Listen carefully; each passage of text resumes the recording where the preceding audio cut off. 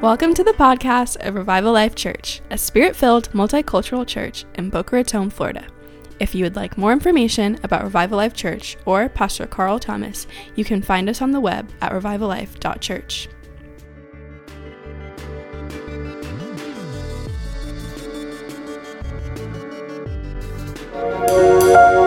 Can't help but praise Him. Can't help but praise Him. Hallelujah. Hallelujah. Hallelujah. Hallelujah. Now, I don't want to break the flow, but I have a bit of an announcement I need to give.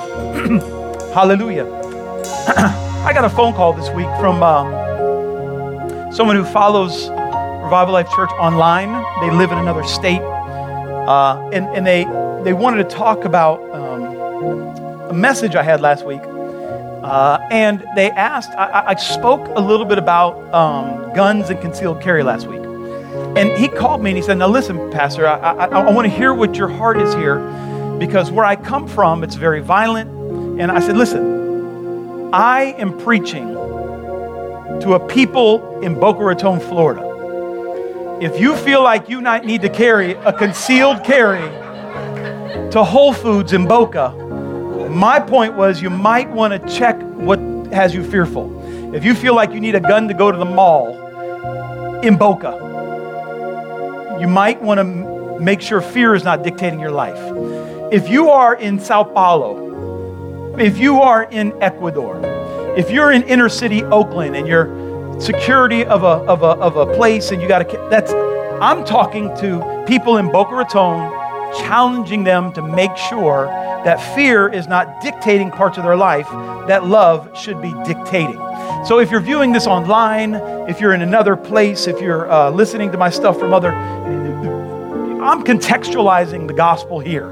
So just put it into words for your heart. Now, maybe you work at a pawn shop. I hope you don't, but if you do, you work in a pawn shop and you have to wear a gun as part of your job. That's not what I was talking about. Do you understand what I'm saying here? I just want to be clear. I'm not, I talk about being out of debt because it's good to be out of debt. And then people are like, well, Pastor, if you leverage debt for 3% and you can invest in it. I'm not talking about that. I'm talking about don't spend money you don't have.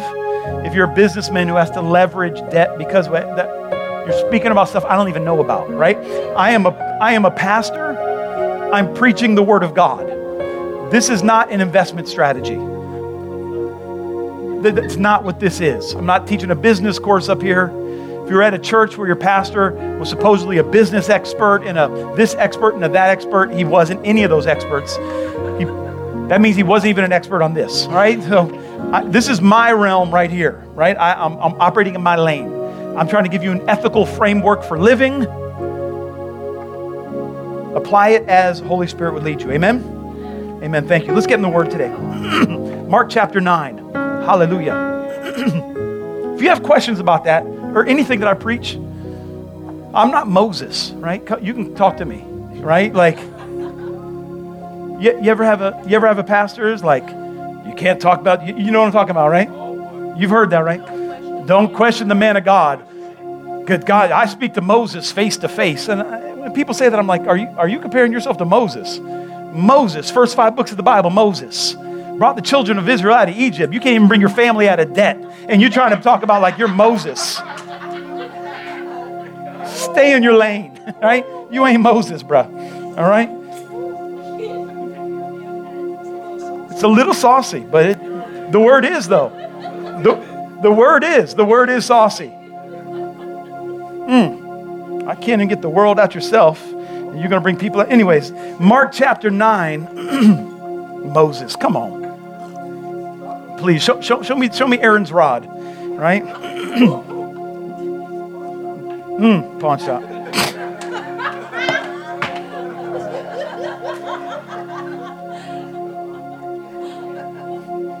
Got a house full of flies, but it ain't supernatural. You're just dirty. Just dirty. Dirty. Hallelujah. Hallelujah. Amen. Listen, I done entered my Elijah phase. I'm just saying things now. You know what I found out? I found out I could try to make people happy, and people still find a way to get mad. And I can be myself and people get mad. So I might as well be me. Amen. I can't be Moses. No, he won't get me singing. Stop it. Stop it, stop it, stop it. I just felt the pull in that one. I was like, no, I've got to bring that back. Rewind. Mark chapter 2. Oh, Jesus. Father, let's just pray. Father, please help Carl. He's on one today. And I want to share the word of God. Amen. Mark chapter 9, starting in verse 2, the Bible says, and 6 days later, Jesus took with him Peter, James, and John, and brought them up on a high mountain by themselves, and he was transfigured before them. And his garments became radiant and exceedingly white. And I lost where I was. Oh, here we go. It became radiant, exceedingly white, so as the no launderer on earth can whiten them. And Elijah appeared to them along with Moses, and they were talking with Jesus. Peter responded and said to Jesus, Rabbi, it is good that we are here. Let's make 3 tabernacles, one for you, one for Moses, one for Elijah. For he did not know how to reply, for they became terrified. Then a cloud formed, overshadowing them, and a voice came out of the cloud.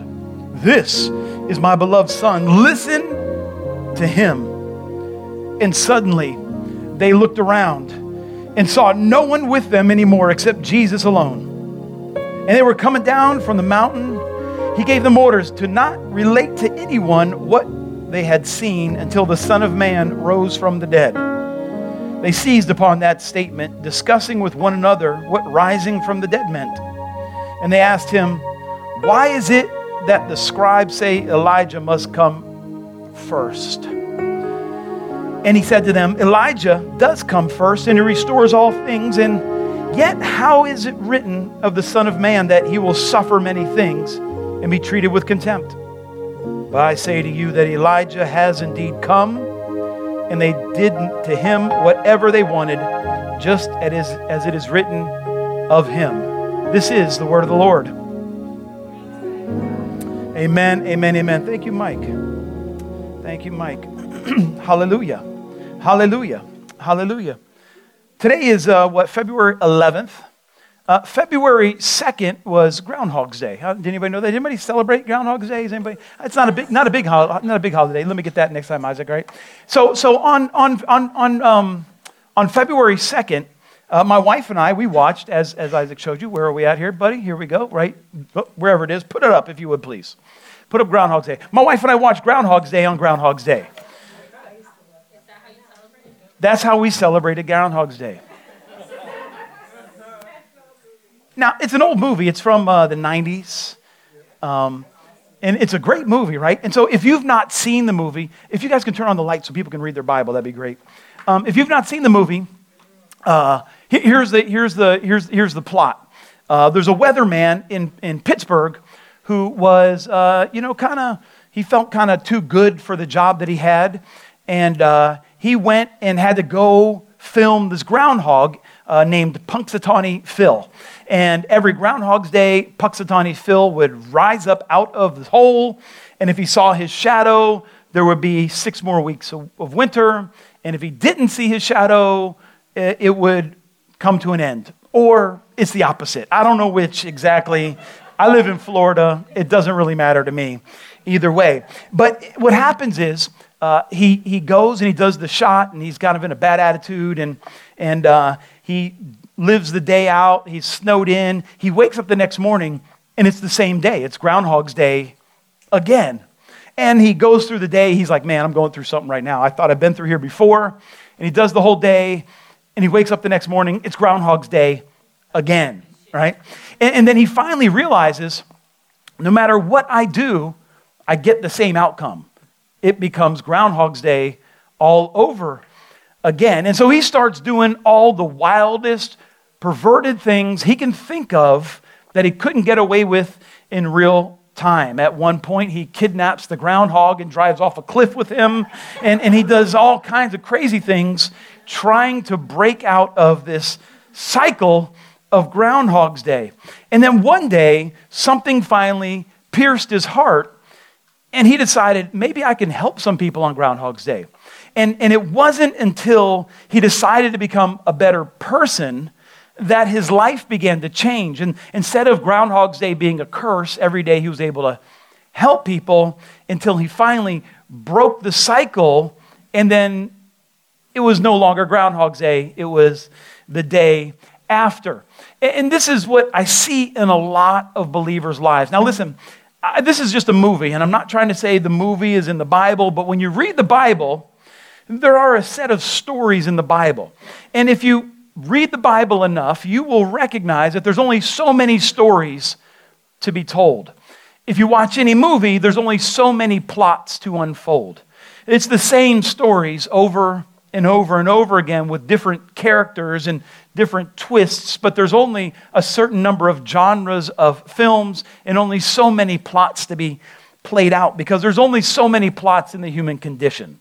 And we find in ourselves what Bill Murray found in Groundhog's Day. Many people find out that they live their lives just like that character. They're stuck in a loop, hoping, wishing, praying that things will change, and they wonder why they're not getting their breakthrough.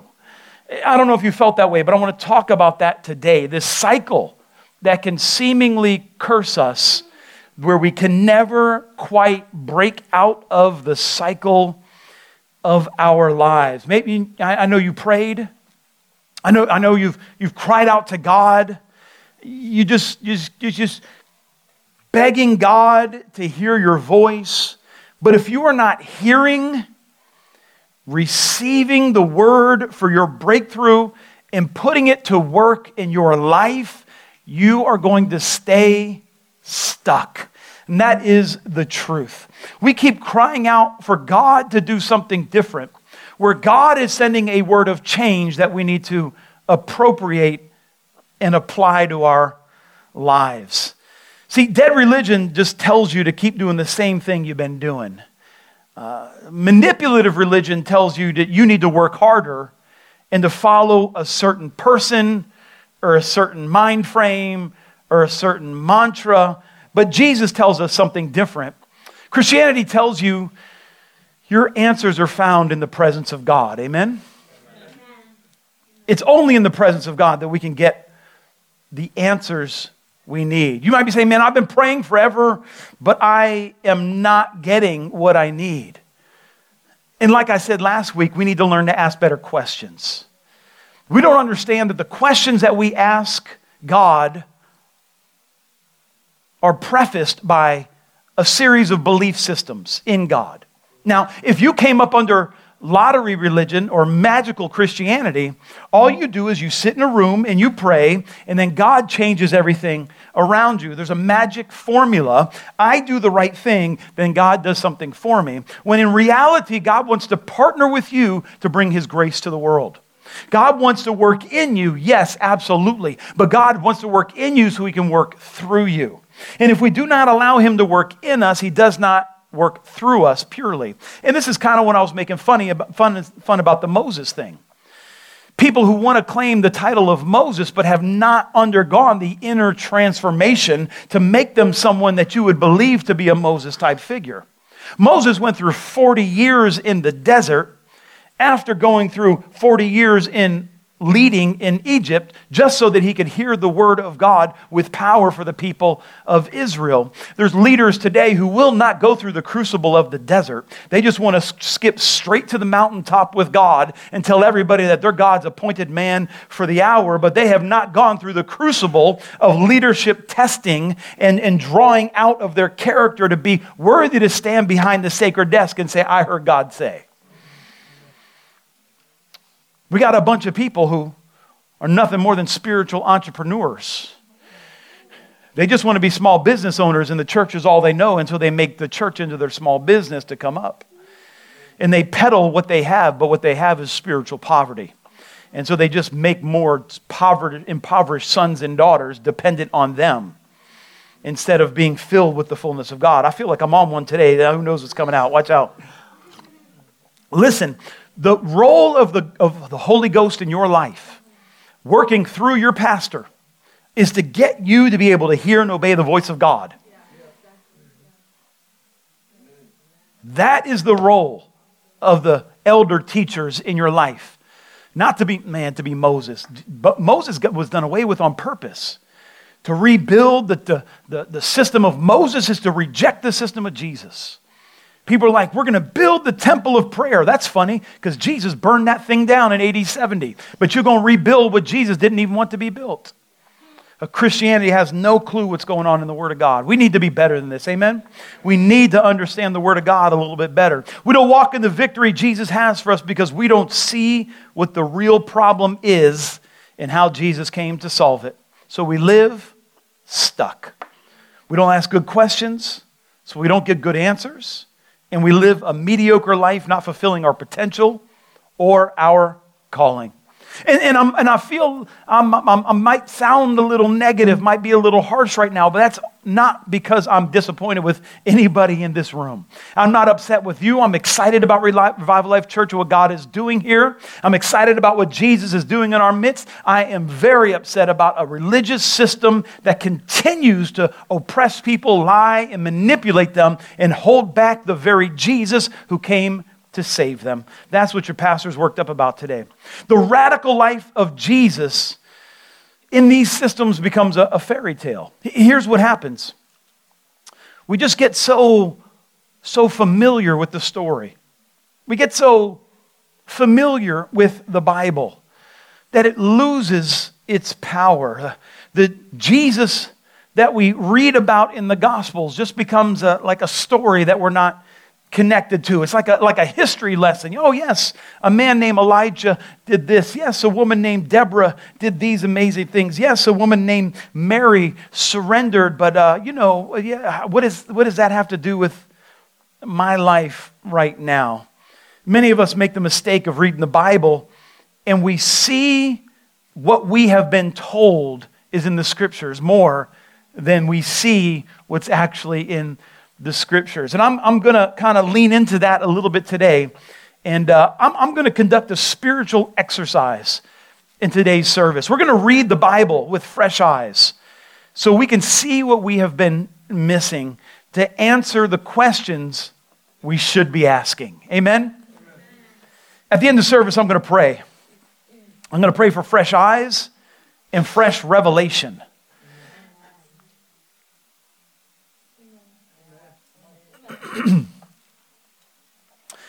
We're in Mark chapter 9 today. In Mark chapter 7, Jesus said, because of your tradition, the Word of God isn't even powerful anymore. That tradition is what you have been taught that the Bible means. Remember, we have talked about this, that the Jews had what we would call the Tanakh, or the writings of Moses, the first 5 books, or what we call the Old Testament, which would be the Tanakh. And they had the Mishnah with it. The rabbis had interpreted what the Bible means. Remember, we talked about that. And because they looked at the traditions of men, what men told them the Scriptures mean, that was the totality of what they received from it. And because they leaned more into the Mishnah, what the rabbi said, than what the Bible said, the Bible didn't have the power it was supposed to have in their lives. And that's in Mark chapter 7. And today, we celebrate what is called on the church calendar of the Transfiguration of Jesus. This is the day. Next week, we'll start Lent. But this day, we celebrate the day that Jesus was on the mountaintop and was transfigured. We're going to talk about why that's important and why that makes a difference in your life. Remember where we are in the story of Jesus.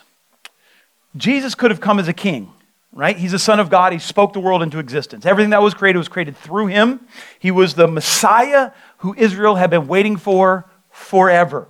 It was prophesied that he would ride in and he would have authority over the new kingdom. So he could have come and sat on the seat of David as an heir of the kingdom. He could have destroyed all of Rome and forced everyone to worship him.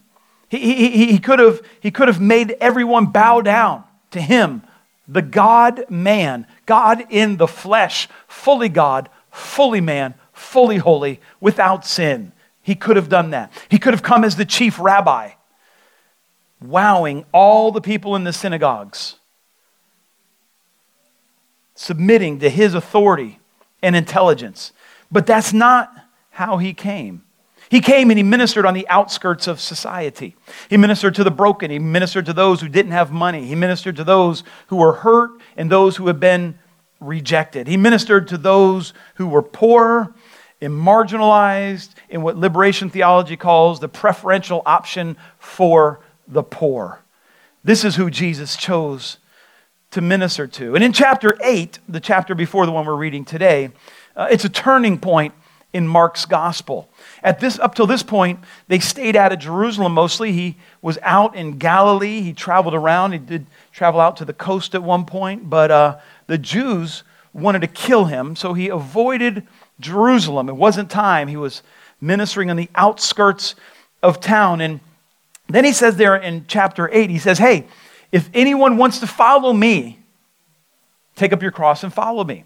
He said that as his ministry began to turn from ministering in Galilee, where he was safe, toward Jerusalem. Now I'm going to Jerusalem.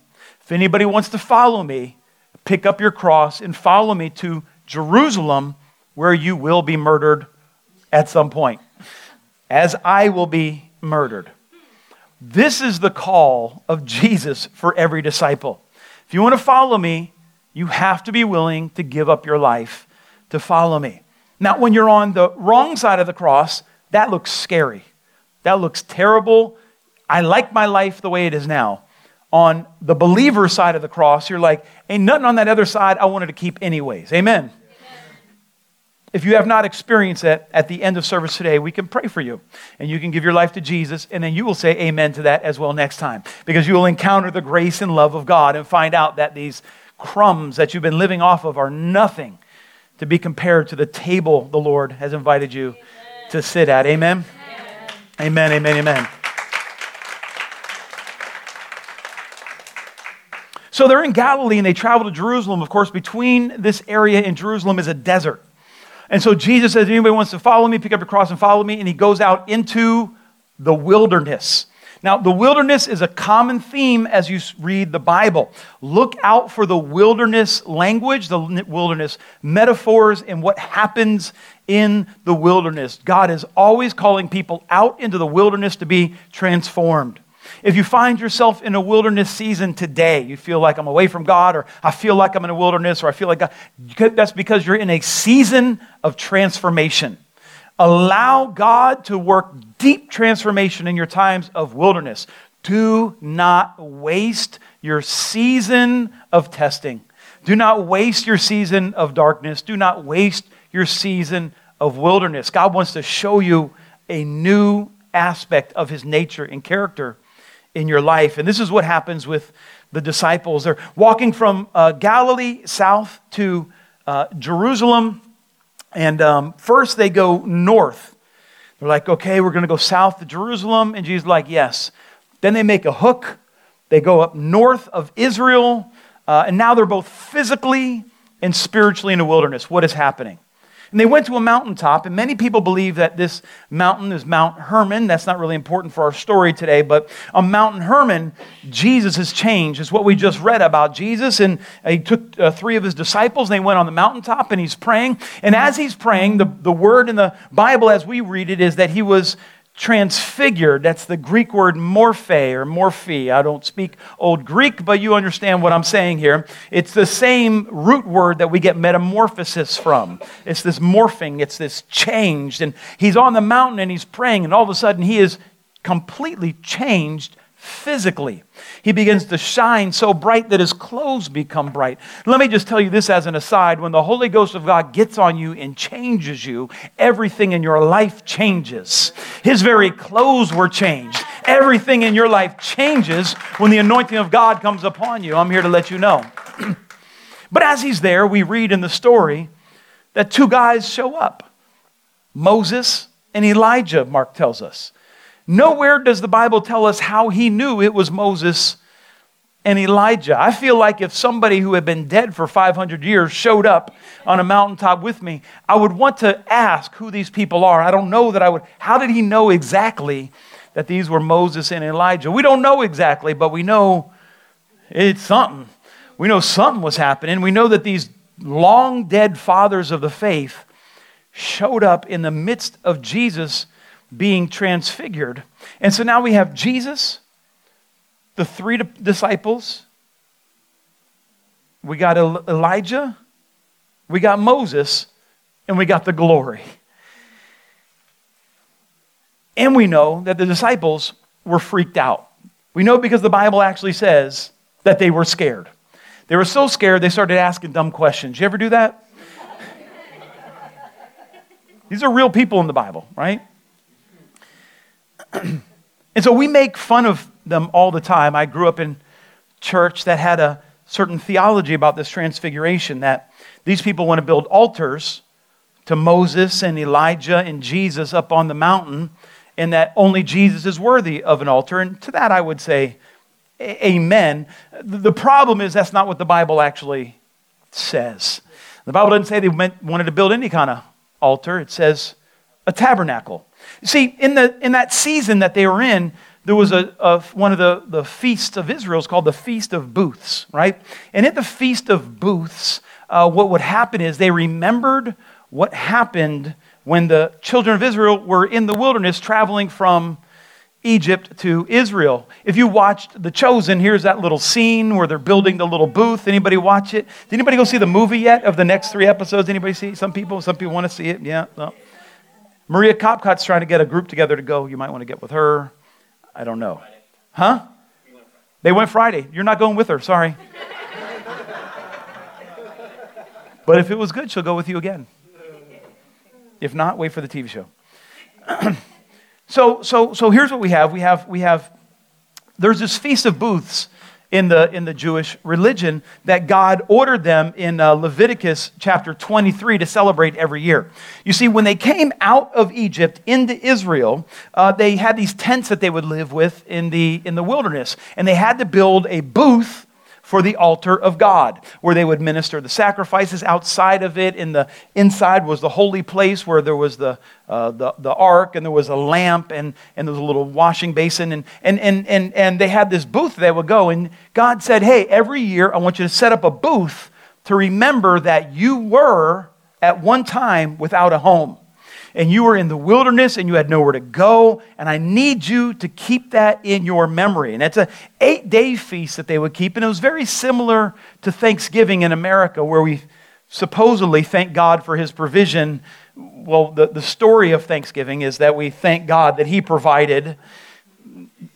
Not that we wiped out a race of people, but that's not what we celebrate. We celebrate the God part, right? And so every Jew is to remember how God provided for them in their darkest days. And it was there in their poverty, out in the desert, where they had tents for them to live in, and God provided food on the ground. You remember that? There was food that would show up on the ground, and they lived in tents, and God provided for them that whole day. They were not only to remember their poverty, but they identified with it by living in a booth every year. This is so important for Christians. We forget all this part of our spiritual history. Every year God would say, hey, go get out of your comfort place. Go and be uncomfortable in your yard to remember, this is where you are without me. Without me, you are a people in a tent in the wilderness. Anything you have can be taken away. Anything you have can be just crumbled in an instant. What we consider to be baseline living nowadays, all that can be taken away. I have friends, before many of you were born, who were in Venezuela when it was extremely, extremely wealthy. Venezuela had an economy that was exploding, and there were car dealerships all over South Florida that were just exporting cars like crazy to Venezuela because they had this oil money, and there was just so much wealth going around. And they lived better than many Americans lived. They had an economy that was booming, and people were doing great. And then one bad leader comes in, and they destroy the economy. And all of a sudden, Women are leaving to prostitute themselves in Colombia. Families are getting on rafts to try to leave and get anywhere they can. The economy gets destroyed. People are in poverty. Nothing is guaranteed in this life. Amen? At any moment, this thing that we consider to be stable, it's a vapor. It can pass on. And God knew this. And so God told them, listen, I know you're in your own land now. I know that things are going well. But if you refuse to put me first, you can go right back to where you were. And so I need you every year. I need you to get not too far from your breakthrough. Come on, somebody. You need to get not too far from your breakthrough. I need you to remember where you come from.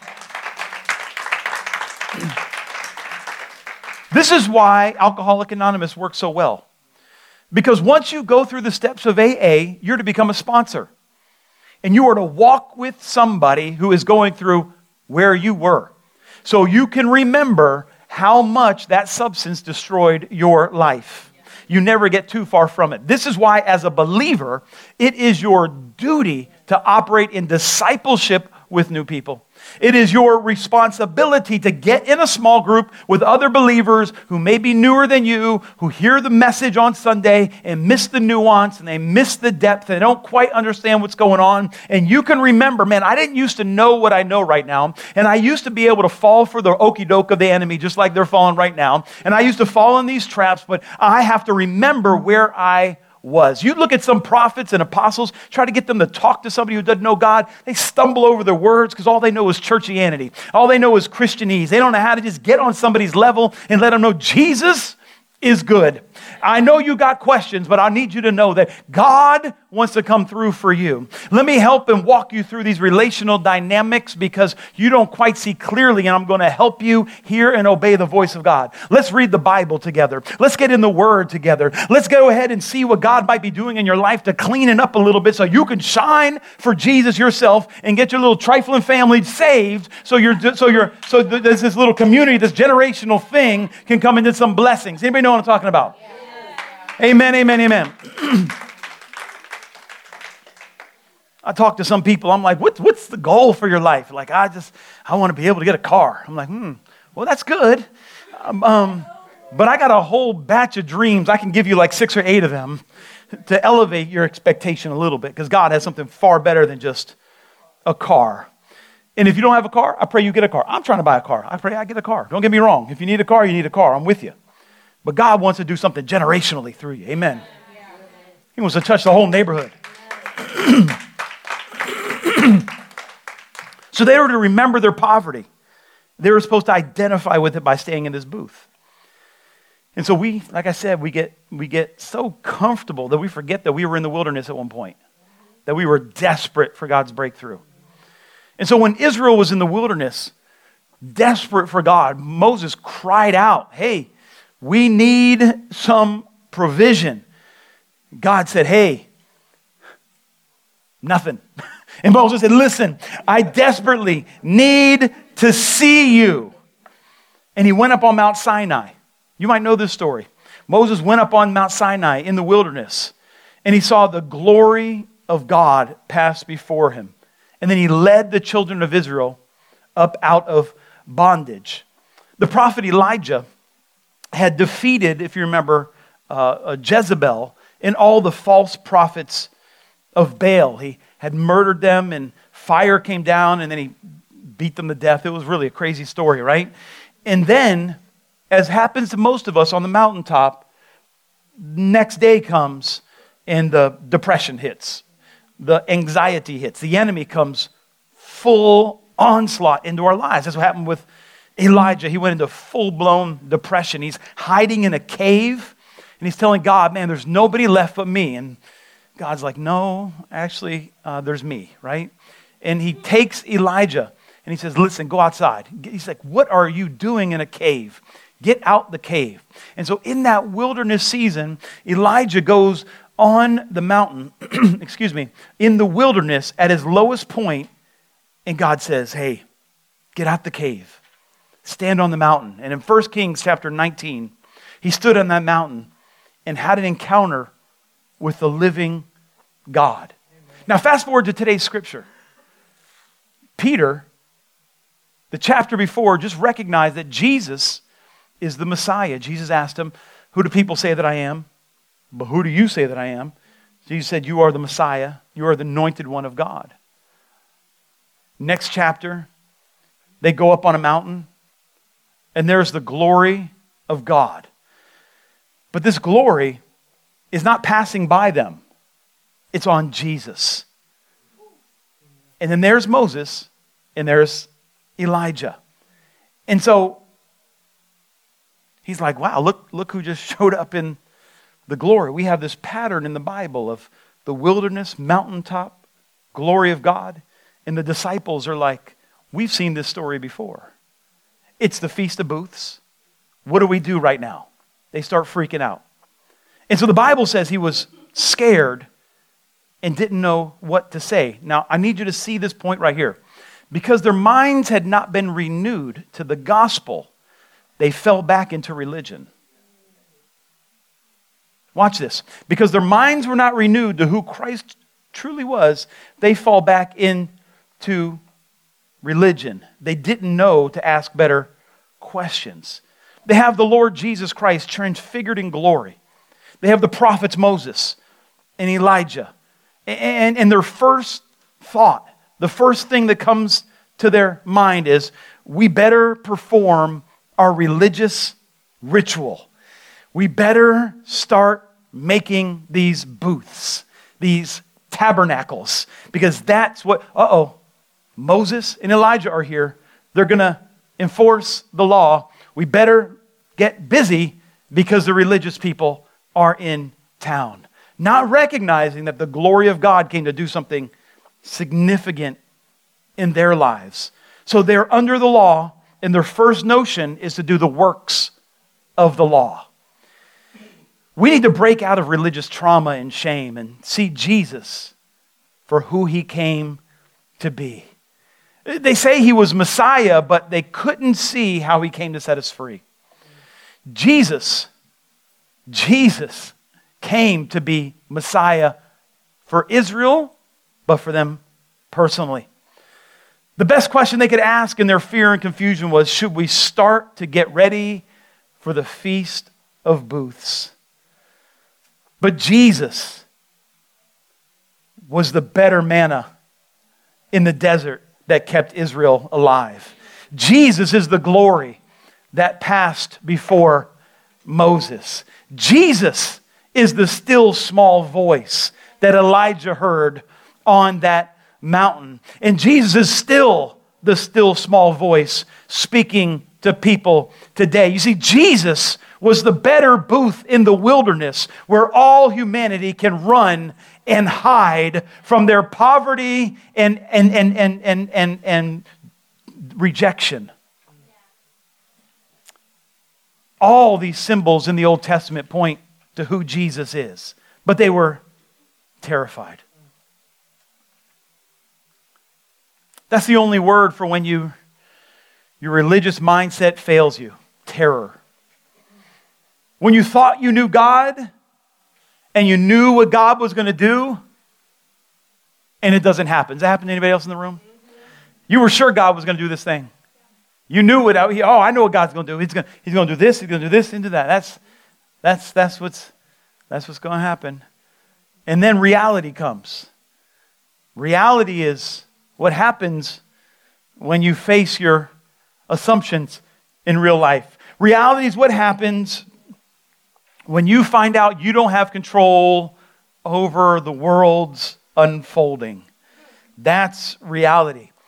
And let me tell you, the only place Jesus dwells is in reality. Amen. He doesn't dwell in fantasy. He doesn't dwell in assumptions.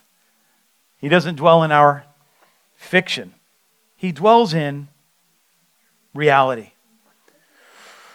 When you thought that one friend would always walk with you and even they turned their back on you, terrified. When you thought God was going to heal that person late in the midnight hour and they go home to be with Jesus, terrified.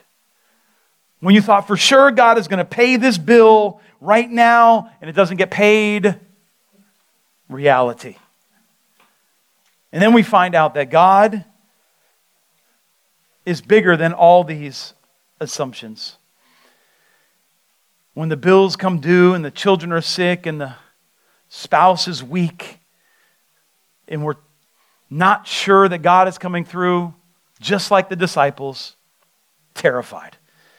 I've spent some terrified nights with the Lord. But let me tell you this. In the darkness, God speaks a better word. In the midst of your terror, when you actually are ready, come on, let me tell you this for a second.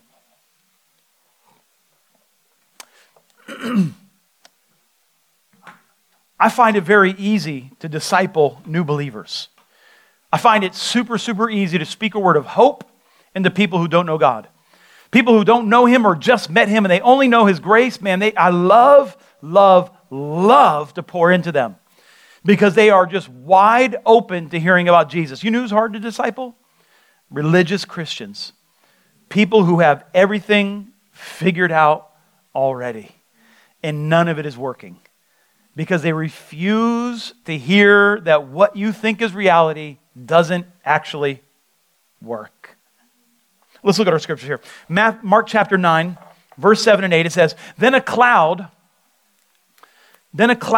formed overshadowing them, and a voice came out of the cloud. This is my beloved Son. Listen to Him. And suddenly they looked around and saw no one with them anymore except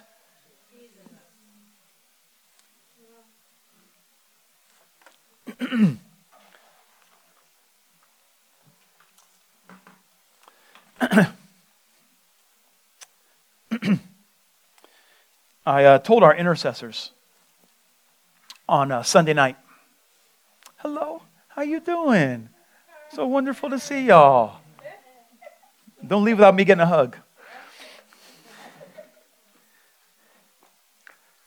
I told our intercessors Sunday night, I feel like something's about to pop off here at Revival Life. I just feel this prophetic unction is bubbling, right? We're seeing it in different places. I'm pretty excited about it. But when the anointing comes, we like to think that it is gonna do what we want it to do. It's kind of like, when young people get married. And I've told my wife how useless premarital counseling is because people who aren't married don't listen. They think they know everything already. And I'm like, you ain't actually been married. You don't actually know, like, what I'm giving you is gold right here. But you're not listening because you don't recognize it as gold because it doesn't fit the paradigm you're living in. And so we'll give you this as a seed that hopefully you can hide in your heart until it's time that the conflict comes, that the terror comes. In this perfect marriage that God has just orchestrated, that is going to be the one marriage free of real conflict because y'all love Jesus so much. When the terror comes, that word was not a word from God, now we actually have something to work with. Because you don't know what you get into. Anybody who's been married a minute knows that. You had no idea. You had no idea. I mean, Tracy and I, we didn't start fighting because God brought us together. So it wasn't until the second day of our honeymoon, we had our first big fight.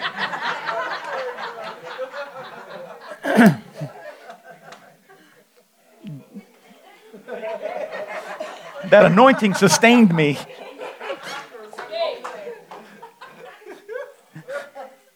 Until the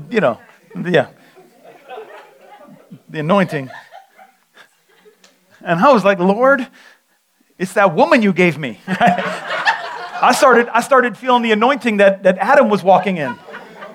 It's that woman. It's that woman you gave me, Lord, because clearly I am fully submitted to the Word of God. I am the man of God of power for the hour. I am the anointed one to lead this family, and it's this woman. It's this woman you brought me who does not recognize the mantle that I'm walking in. And then she recognized it too much, actually, and she's like, that ain't the mantle of the Lord right there. That's we ain't doing that. I'm like, I do not. I told you, run in the rain. Like, why you don't understand what's happening? We went to the Bahamas for and I didn't know she didn't like walking in the sand. I'm like, how are we going to the Bahamas? You ain't gonna walk in the sand. What do we? I'm like, we're gonna go to this door. She's like, I'm not walking that way. I'm like, it's the door. She's like, I ain't going that way. I'm like, what are you talking about? You're not going. She ain't walking through the sand. I'm like, does that sound stupid to y'all? No. Not the not walking in the sand, the arguing about walking in the sand. That's the stupid part. But that's what we fought about. We got married in Boca, spent the night in Fort Lauderdale, flew to Bahamas, had a fight. I'm like, what in the world? Now, I don't know if y'all know this. I grew up in Delray, and I had a friend named Michael, and his mom would take us to the beach all the time. And not for nothing, I'm white, right? So I went to the beach a lot as a child, and I walk in the sand. My wife, you went to the beach a lot? Didn't want to walk in the sand, apparently. Wasn't excited about walking in the sand. And she wasn't sure if she walked through the sand, the door would be unlocked once we got there. And so she's like, let's just go through the door that I know is unlocked. And I'm like, why would, just follow me. All you need to do is follow me, and you'll be safe, because I'm the man of God. And we're having a fight the first day of our honeymoon over walking through the sand. Not for nothing, the door was locked. I just want to put that out there.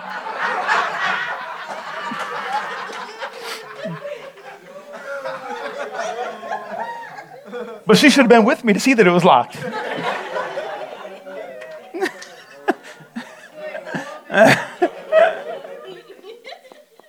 And so we have this marriage counseling. People don't be listening because they don't think they need it. And we're like, oh yeah, we love spending 7 hours with people who are. We have nothing better to do with our lives than tell you this information that we don't find valuable. We've been married for 24 years. 24? Next week it'll be 24 years we've been married. Yeah. Hallelujah. Hallelujah. So I got a little bit. We got a little bit to share, right? And this isn't my message, but just let me talk to the men out there for a second. It ain't that serious. Whatever it is you want to fight about, it ain't that serious, right? Don't make it bigger than it is. I remember we had a big fight. Well, we had fights before we got married. We had to register for our wedding. Now, I'm a guy who grew up in a house with a mom and 2 sisters. And so I constantly had to be the man, I thought. I had to establish my manhood. And so we went to register, and she's registering for a little bedspread. And I'm like, that thing's got flowers on it. I can't have no flowers on my bedspread. I didn't recognize it wasn't my bedspread no more. We're having a fight in Target about what bedspread we're supposed to have because I can't have flowers because I didn't even recognize, hear me, I didn't recognize my insecurity in having too feminine a bedspread. How stupid is that? It ain't that serious. Years later, we went to get bedspread. She's like, honey, are you like, I don't care what bedspread you get. I'm way past fighting over bedspreads. I got stuff to worry about right now. I ain't got time for that kind of nonsense. My ego isn't wrapped up in a bedspread. But this is where we get. Hear me.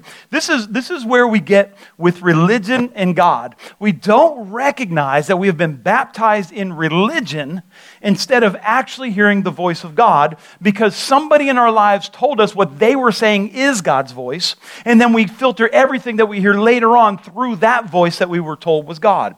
And so what happens is when we come into those situations where people are manipulating their power, we can come out from under them, but if we do not recognize what they taught us was not actually God's voice, but their voice, we continue to read the Bible through the voice of those who perverted the Word of God for their own benefit. Does anybody know what I'm talking about right now? And so we think we know what we read out of the Bible, but we're not reading the Bible. We're reading what somebody told us the Bible says, not what the actual Bible says. And so we look back on the Jews and we're like, I can't believe you read the Mishnah instead of the Word of God. You have the Word of God right there. And yet we're reading the Bible through whoever we got discipled by. Whatever cultic false ministry that was out there just to make money or just out there to try to gain power, or just some people who just love God but aren't trained in the Word of God, and so just doing the best they know how to do but just coming up with stuff that isn't actually biblical, and we read that before we actually see what's in the Word. Is this making sense right now? Just like I came with my presuppositions to our marriage about what a man was, we come to the Bible with presuppositions about who God is, and then we start reading the Bible through what we are told it is. Let me give you an example. I shouldn't, but I'm going to anyways.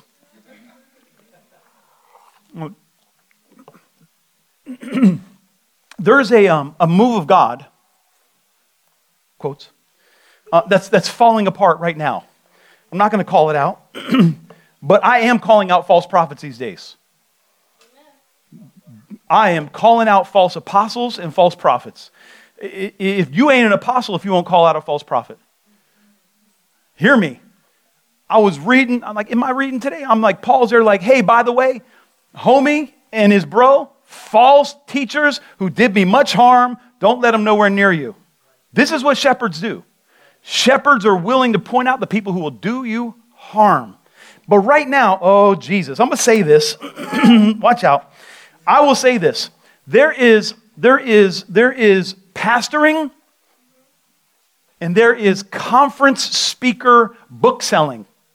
And people will not do their appointed role because it might affect that role over there. And so since they're on the conference circuit with the same people, they don't call out their friends who are giving just straight up false prophecies. Just to protect their little... I had conversations with national apostles. And I'm like, how are y'all rolling with this dude when this gospel is... Like what he is preaching is clearly not the gospel. They said, well, we asked him in our meetings not to talk about that. I'm like, that's like shepherding, except it's not shepherding. Speak the lie. You're putting people in their bondage. You're standing on stage with somebody, giving them credence. Now people listen to him and become twice the slave of Satan that they are. That's what the Bible said right there, right? They will travel to make disciples twice the slave of Satan that they are. And so there's this. I'm teaching about this bridal paradigm, and it's being exposed. Because it's false. It was manipulation. People are like, I was talking to a guy last week. He's like, it's all over the Bible. I'm like, bro, it's really not. This teaching is not all over the Bible. You were told that it was there so you would come into this ministry. But God had come to set you free from this manipulation. He's come to set you free. I'm not mad at nobody except the devil, and I want you to be free of this nonsense. Because what happens is, when that house of cards falls down, and those of you who've been in unhealthy churches, you know what I'm talking about. When the house of cards falls down, people get scattered. And I'm here to let you know, hey, this turmoil you're getting, it's actually deliverance. This anxiety you're feeling about this thing falling down, that is the Lord bringing you out and it out of you. This is God's mercy why this thing is falling down. God loves you enough. And so people can call me a hater or whatever they want, but we're gonna preach the gospel of Jesus Christ and see them get free. Amen? And so God comes in the midst of their religion. I need you to see this, and I've gone too long already. In the midst of their religion, because that's all they know. Hey, should we build this? Should we go ahead and keep the Feast of Booths right now? God shows up. And God says, listen, I know you want to keep the religion, but listen to Jesus. Listen to Jesus. Hear me. Listen to Jesus. I do not care how much you know of this Bible. If you do not hear the voice of God, do whatever it takes to listen to Jesus. There is a river that comes from the throne of God that makes glad the cities of God. Come on. There is a river that sets you free from the bondage of religion. There is a river that has a tree in the middle of it, and its leaves are for the healing of the nations. There is a river that flows from the throne of God, and it is pure grace. It is pure love. It is pure acceptance. It is pure healing. It will set you free of whatever ails you. It is righteous, and it is holy, and it is transforming, and it will fill you with the Holy Ghost of God, and you will hear the voice of God, and you will obey God, and your life will be transformed. These are sure words. Listen to Jesus. Many times we thought we were listening to God, and God will allow us to get to a place of terror where we give up on what we're doing and finally listen to Jesus. God will allow us to go so far down that road of listening to man that we'll get to a place and we say, this isn't bearing the fruit that I wanted in my life. What is happening? What do? I don't know anything. And God finally breaks through the darkness with a word from Jesus. If you're in that situation today, many times we don't hear his voice till we're in the place of terror that we will actually be willing to give up on what we believed and listen to Jesus. It's not how it's supposed to be in my life right now, God. This is not the way I thought it was going to work out right now, God. And God is leaning in and saying, listen to Jesus. Hear me. If you're at a place today where you feel like you don't have answers, if you feel like you're at the end of your road, if you feel like that your grace is worn out, if you feel like, man, I did everything I knew how to do, and yet I still feel alone, let me speak a word over you. No, that's not it. Let me speak a word over you. Blessed are the poor in spirit, for theirs is the kingdom of heaven. If you're at a place you're like, I feel like I'm in that wilderness, Pastor. I feel like I'm in that darkness. I feel like I'm away from God. I feel like I thought I knew something, but now I'm not sure I do. You are in an amazing place because right now you qualify yourself for the kingdom of God. Are you broken today? Are you mourning? Are you scared? The Bible says you are in the perfect place for breakthrough. We get desperate to hear God no matter what he says in these situations. God's got to let you get to, man, I don't know anything anymore before you finally hear what he wants to tell you. We get a little too rich to hear God. We get so comfortable. We get the Lord's Prayer. We hear the Lord's Prayer. Our Father in heaven, holy is your name. Your kingdom come, your will be done on earth as it is in heaven. Give us this day our daily bread. I don't need God for daily bread. I got everything I need. And most people stop the prayer right there. Forgive me my sins, as I forgive those who sinned against me. We get so rich, we just cut off the prayer. I mean, you may not do it on purpose.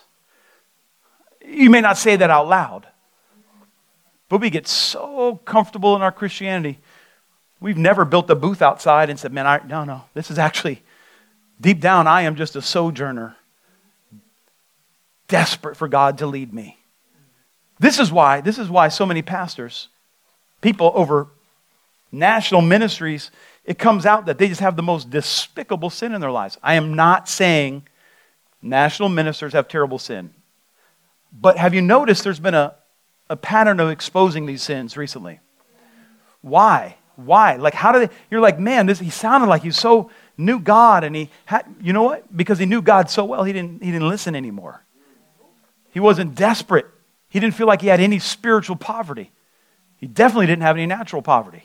There was nothing that kept him building a booth outside saying, this is who I really am, poor and desperate in need of God. My heroes in the faith, my personal Christian heroes are missionaries who have worldwide ministries and will go out in the middle of the bush of Africa and sleep on the ground so they can reach a people group.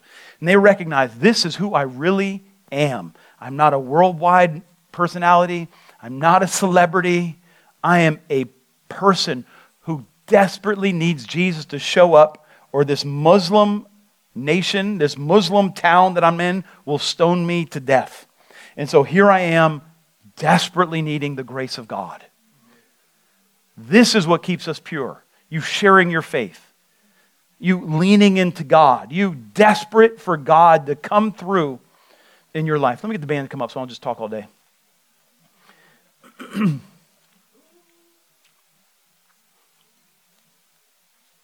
Listen, I'm not talking about America poor. I'm not talking about I'm complaining that my $1,400 phone is 2 years old poor.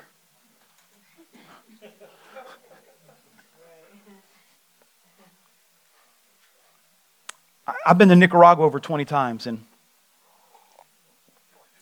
I remember one of the first times I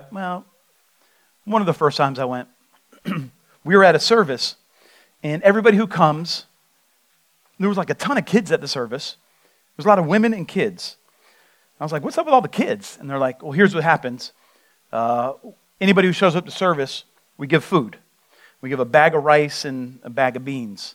And so it's really hard to preach to a room full of people with empty stomachs who really just want to feed their family, right? It's not the easiest crowd to preach to because they're not actually there to hear you. And I asked what was going on because they were what looked like filling up the women. I was like, what in the world is happening right now? And they said, well, what happens is these women will come and they'll hide some food in their shirt. They'll go in line, they'll get the rice, they'll get the beans, they'll hide it in their outfit, and then they'll try to go through the line again. And in America, we're like thief, but not in Nicaragua. What they were saying is,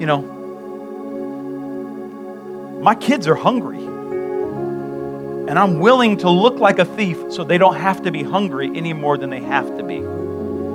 I'm willing to look desperate because I actually am. I mean, when you know your kids are lacking, you'll do anything. You'll go to, if you really love your kids and you know they have what my kids need, I will do whatever it takes to get it for my children. That is hunger. That's a hunger that moves you to do radical things. Hear me right now. That physical hunger that I saw in the moms in Nicaragua, the Lord spoke to me. He's like, when you're hungry for me like they're hungry for that rice and beans, you will do whatever it takes to get more of me in your life. When you exhibit real hunger, you will show up early, you will stay late, you will preach the gospel, you will be in my word, you will lay down everything you thought you knew so that you can operate in my presence. I'm here to tell you, this is where we get real.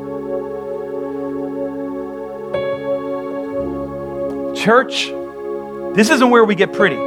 We can be pretty out there. Here's where we get real. Here is where we say, man, I'm setting up my booth. I'm remembering that I am spiritually poor. Without the grace and word of God, I got nothing worth offering anybody. There's nothing great in my life. I can stack money in my accounts. I can stack awards on my bookshelf. I can stack children in every room. But I got nothing without Jesus. I desperately need the voice of God in my life.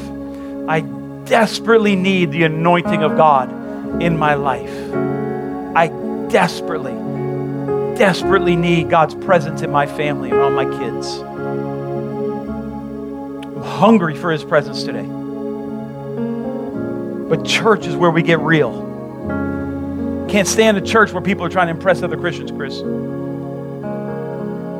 Can't stand a church where there's a hierarchy of who's in and who's not. Nah, here's where we're all out and desperate to get in God's presence.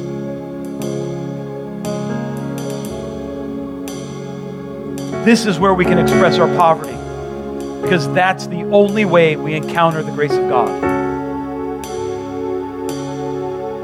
This is where we see Hebrews rightly.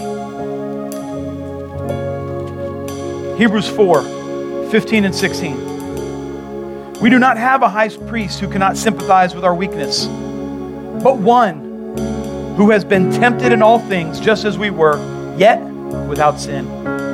Therefore, let's approach the throne of grace with confidence so that we may receive mercy and find grace for help at the time of our need. Friends, we're in desperate need of Jesus. We are poor in spirit. I'm going to say this and then we're going to sing. We're going to do He Won't Fail. That's what we're going to do. I said one thing to Mikey, but we're going to stay here.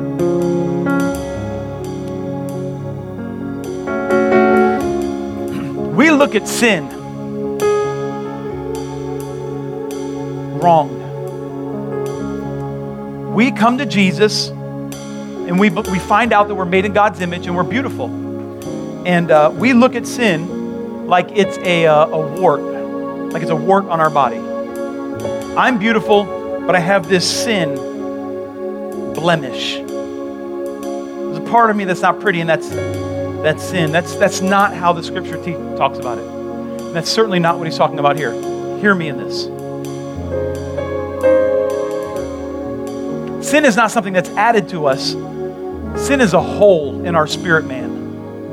There's a place in me that's supposed to find fullness in God, but it doesn't. It's not connected to God there. So then, instead, that hole is filled by sin.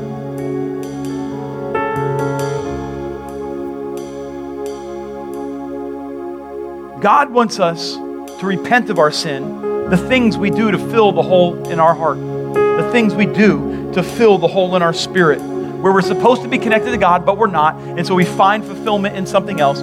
Jesus wants to heal that with himself.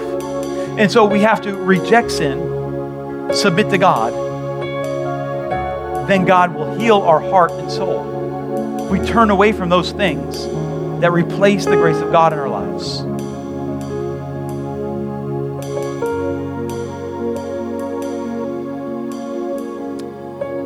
If you're dealing with sin today,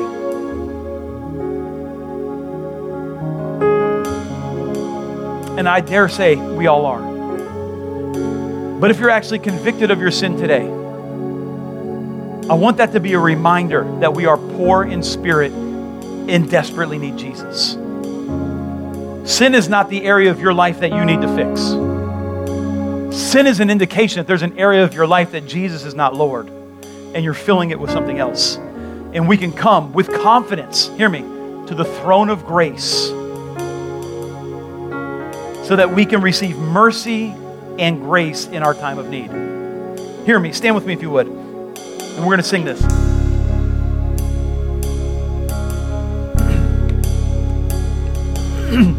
Hear me. Sin is a reminder that we're poor in spirit. What the enemy does is you come into sin and he puts shame on you so you stay away from God. When your sin is supposed to remind you that you're poor in spirit and you need to get closer to God. You see how Satan operates, right? You are never going to be good enough to come in God's presence. It's by the grace of God that any of us go there.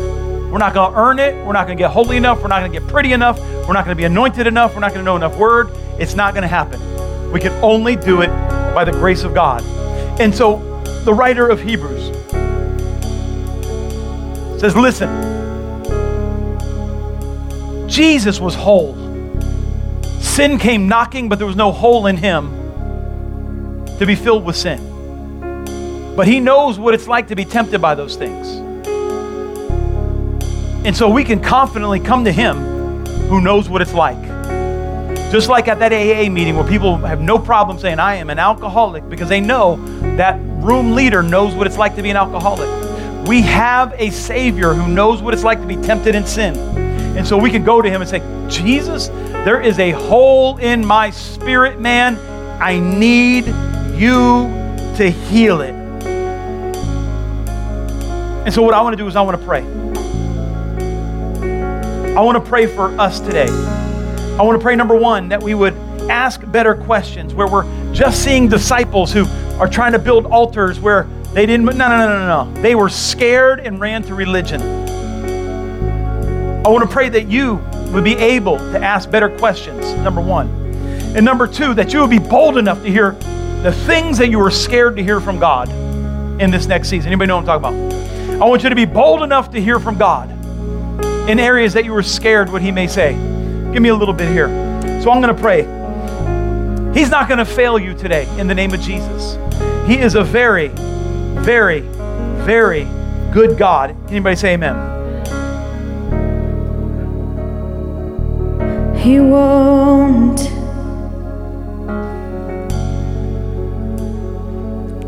He won't. He won't fail.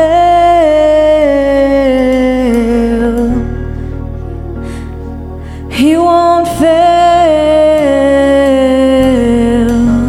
He won't.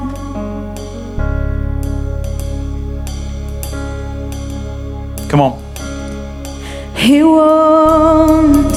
I desperately need you, Jesus. He won't fail.